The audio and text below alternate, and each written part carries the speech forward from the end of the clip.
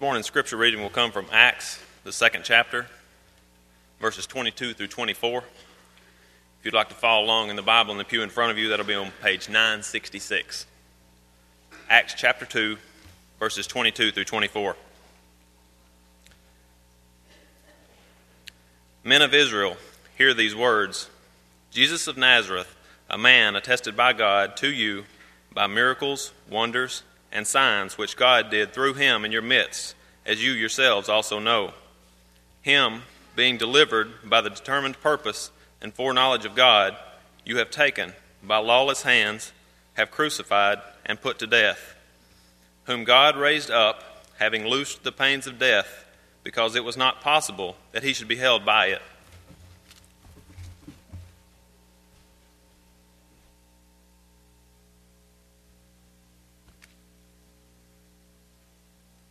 Good morning. It is good to see each of you. If you are visiting with us, again, we welcome you. It encourages us that you're here, and we hope that we can be an encouragement to you. Isn't it a wonderful, wonderful thing that so many around us in our community have decided to get up, get dressed, and come and worship God this morning? I commend you on that decision, and let's make sure that we wake up every morning asking, what would God want me to do? To think about God being the leading role in our life is a wonderful thought. It's not a religious thing that we only do on the weekends. It's what we are. It's who we want to become. The last couple of weeks have been quite eventful for me and for my family and for us on staff and for the elders. And going back a couple of weeks ago, we really are appreciative to Don Humphrey and to Hollis McKinley for leading our worship those particular times during that day. And then this past week, JP did a tremendous job preaching, and appreciate so much his work and involvement and emphasizing that, as we always try to do throughout January. And if you noticed on the calendar, in February this year, our emphasis is, remember, every month is with God we can, and then in February is with God we can reach the world. And we are so excited about that, we just can't wait till February. So beginning tonight, we will have an emphasis being brought on how we can reach out to Sudan. And we have one of our elders, Dwayne Griffin, and then also Don Humphrey will be traveling there this coming week. And so they will be telling us about what the plans are, and will be preaching to us tonight about God's will in reaching out to the world. Then I ask you, of course, to be prayerful for that, for their trip, for this evening, and then be prayerful also for this coming Sunday. Missions Emphasis Day will be divided in a sense in two ways. It hopefully will run seamlessly throughout the day, but the emphasis in the morning will be on reaching the world beginning right outside our doors. The world begins right here in Mount Juliet. And we will have a man that will come from Oklahoma. He will spend some time with our elders, deacons, and ministers at the retreat that will take place on Friday and Saturday, 24 hours, that the elders have asked the leaders of this congregation to come together. And what a blessing it is to be in a congregation where the leaders respect each other.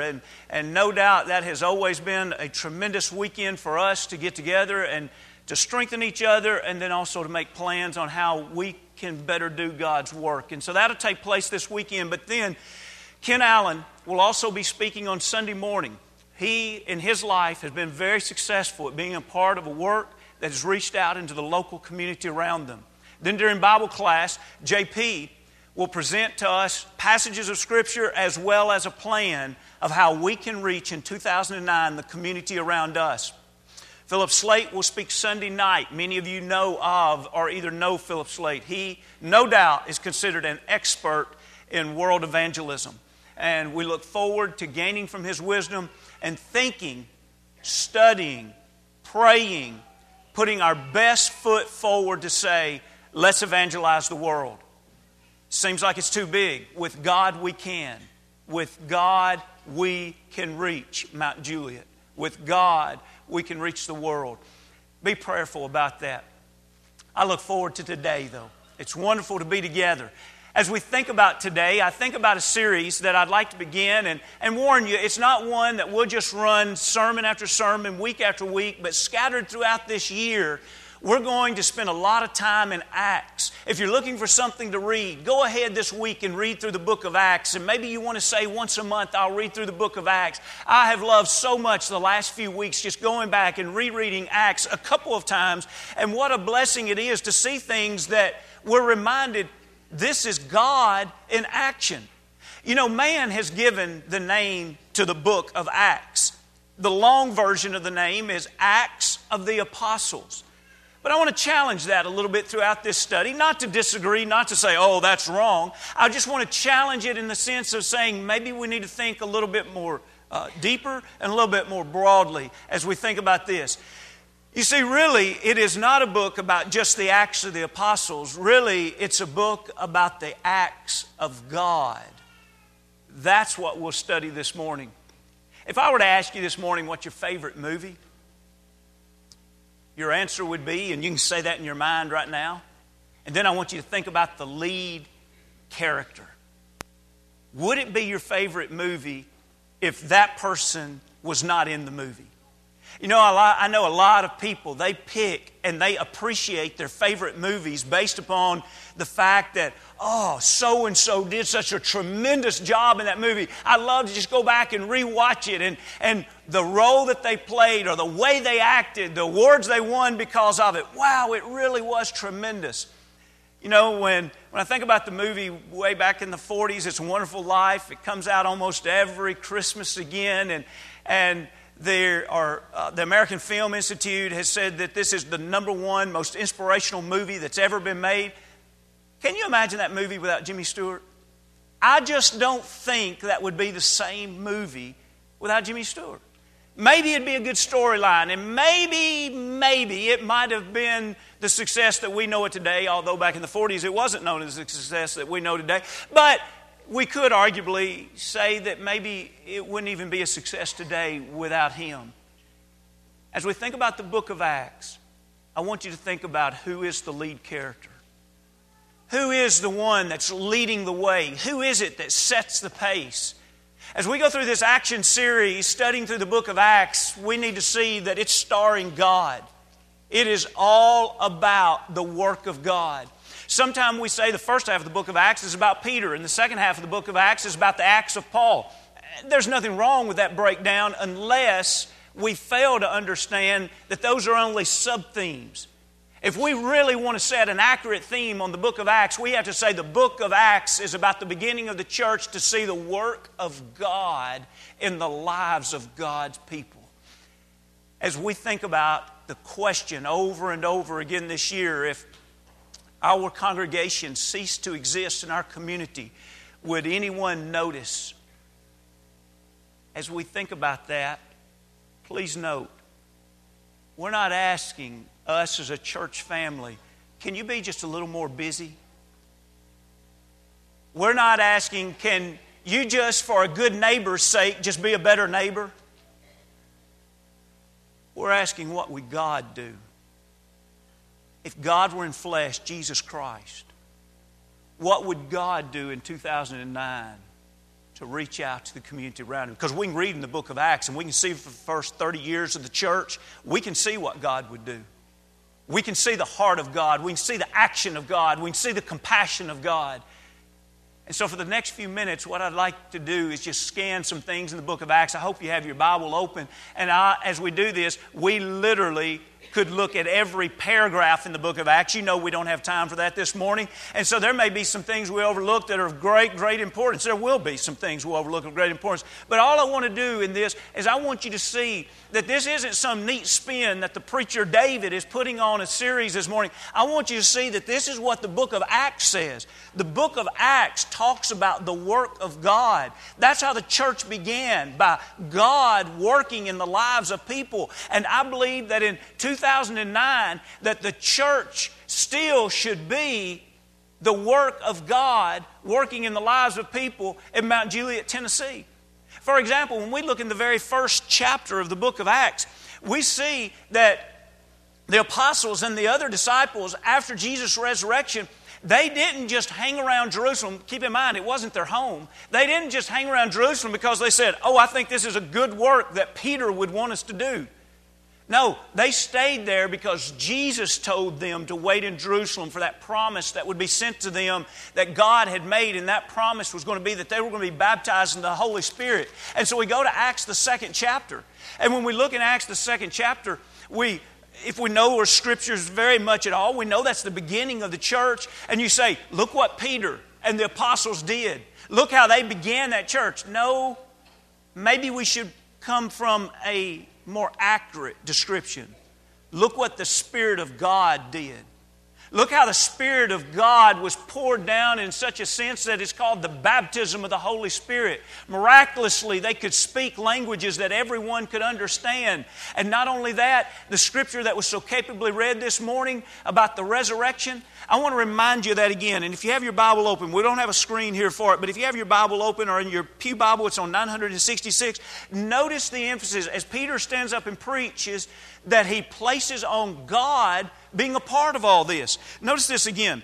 Men of Israel, hear these words. Jesus of Nazareth, a man attested by God to you by miracles, wonders, and signs, which God did through Him in your midst. Do you see the emphasis Peter's bringing? He says, you remember Jesus? Did you notice how God worked in Jesus? God was Jesus and Jesus was God in flesh. And so he was saying, if you'll just think back to what you saw in the life of Jesus, He lived among you, and what you were seeing was God working among you. And then he goes on and he says in 23, you crucified Him. In 24, he said, God raised Him up. And they hear this sermon, and in 37, they're pricked in their hearts. Now pause there for just a moment. 50 days before, these were the men and women that were the mob standing out there saying, crucify Him, crucify Him. And now they realize they have crucified the Son of God. Now here's the question. What will God do? Action. What will God do to people that had just crucified His Son? It wasn't Peter's sermon. It was God. It was God who said, I'll save you. I'll keep my promise. I said that I'd make a promise to you and your children after you. Verse 39. I'll keep my promise. I'll save you even though you're the one that crucified my Son. That's why we read at the end of this chapter in 47 that what they were doing was praising God and having favor with all the people. You think they didn't realize they had something to praise God about? We deserve to be the ones dying on the cross. We've done the most hideous deed that's ever been done. The only perfect man that's ever lived. The only time God came in flesh upon this earth, and we crucified Him. And now God, His action, He saved us. Praise God. And all of us had our hand in crucifying the Lord because it was my sin and it was your sin that put Jesus upon the cross. But we can look at the action of God.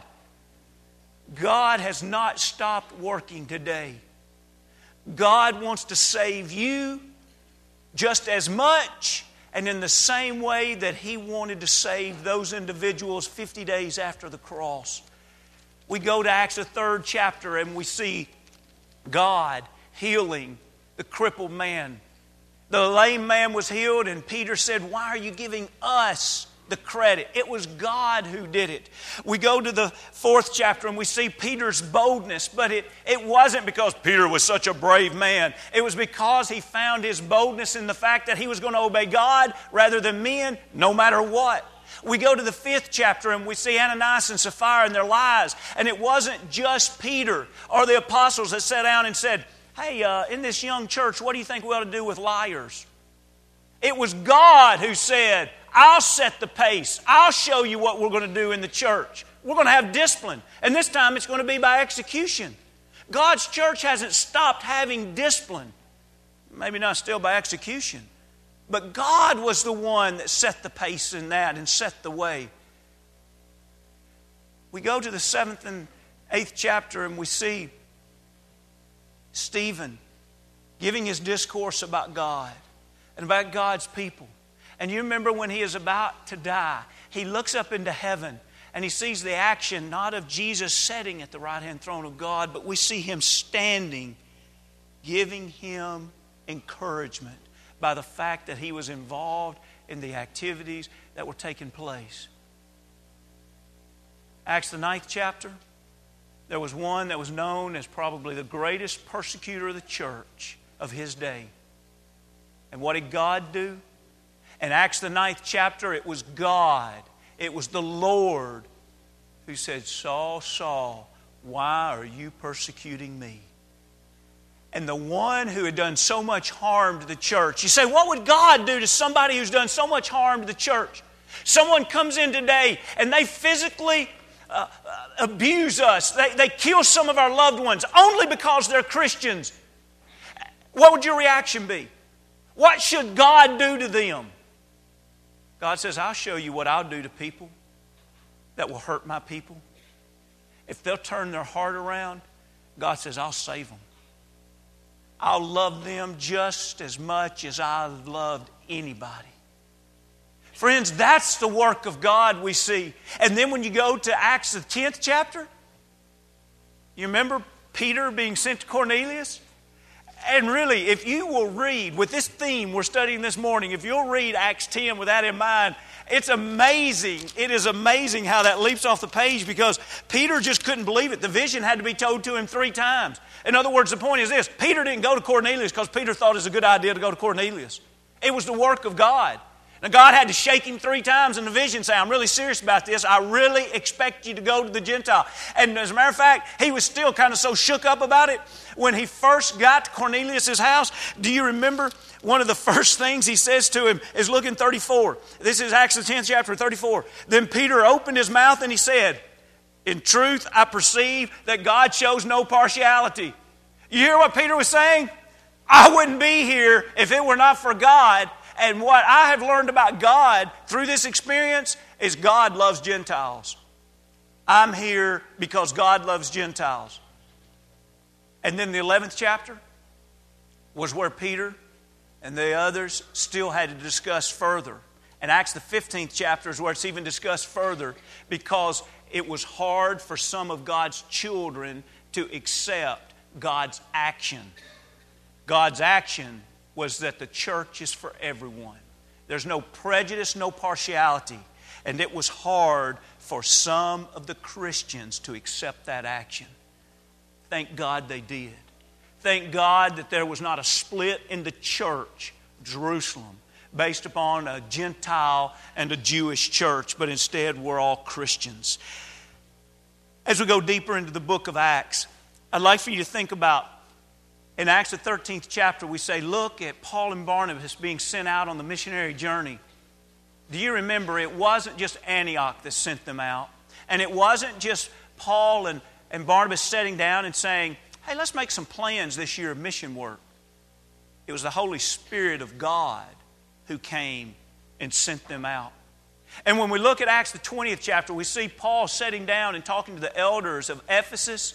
And remember what he says to them in 28? He said that the Holy Spirit had made them overseers.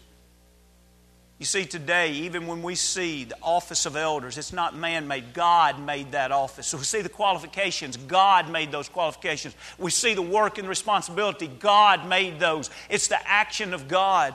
And when we look in Acts the 27th chapter, we read about that voyage to Rome, and we see that it was God that was involved in that voyage. It was God that protected them. It was God that spared the lives. There were seasoned sailors that were afraid. They were scared. They believed they were going to die, and without God, they would have died. So who is this God? He's a God that not only can save lives, He's a God that not only can direct our lives, He's a God that can still a storm, or He's a God that can send a storm, or He's a God that can save us in the midst of a storm. Who is He? He's alive. He is powerful.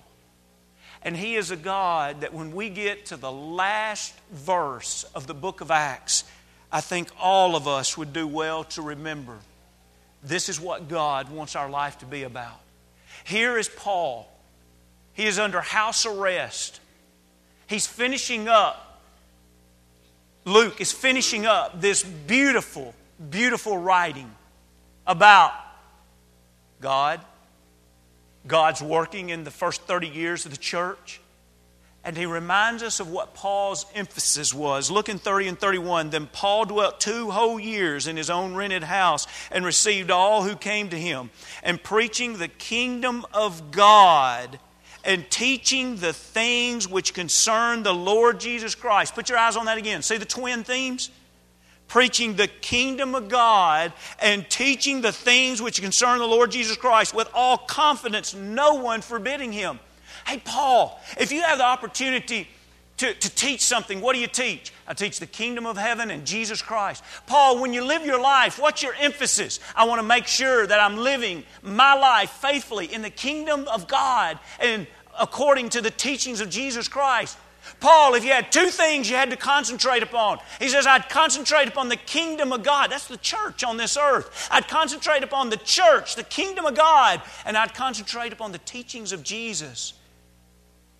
I want to ask you this morning, is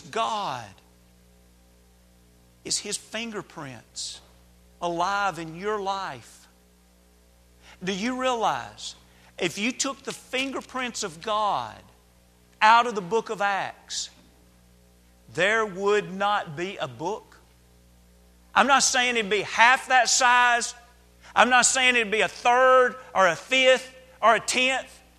Do you realize if you said, let's just take God out of it. Let's only study about Peter and Paul in the book of Acts. Let's take God out of it. There is no book of Acts.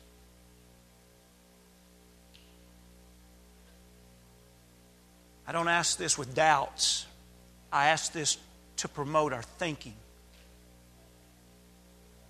In our 117 or 18 years of existence as a congregation, when we go back and look at our history, do you see the fingerprints of God? Do you realize if a church can't see the fingerprints of God, something is wrong with that church?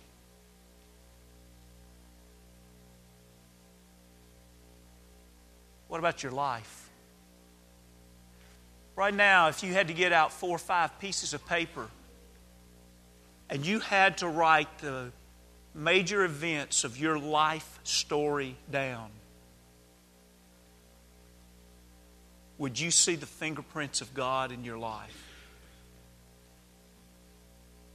Or have you shut God out of your life?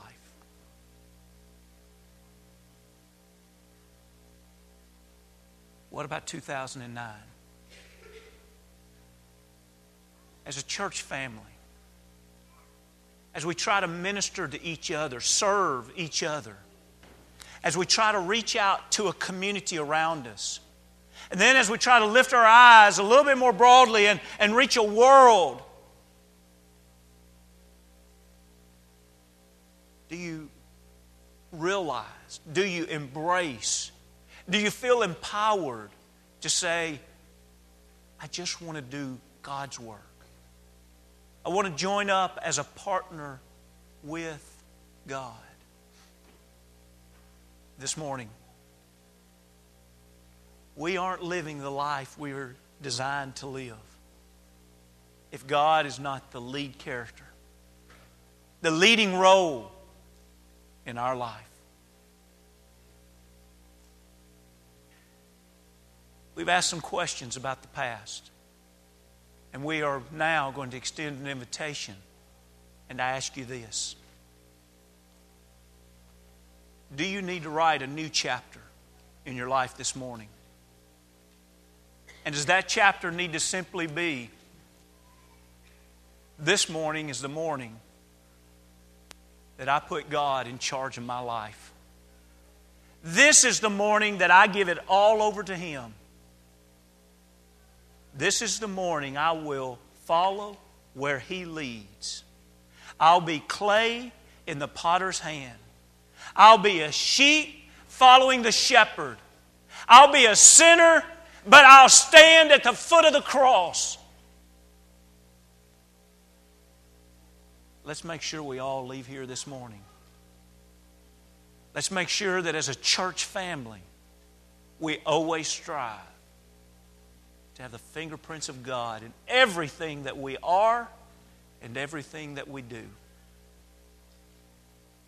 If you've never come to Christ as your Savior and you want to come to Him this morning as a believer, willing to leave behind the world and to come to Him, that's repentance, and confess, not be ashamed, but to stand for Him and to be baptized to wash those sins away.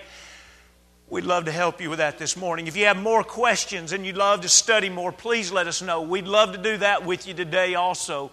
Maybe you've come to Christ, but somewhere along the way you've left Christ and you simply want to come back to Him again. If we can help you in any way, come as we stand as we sing.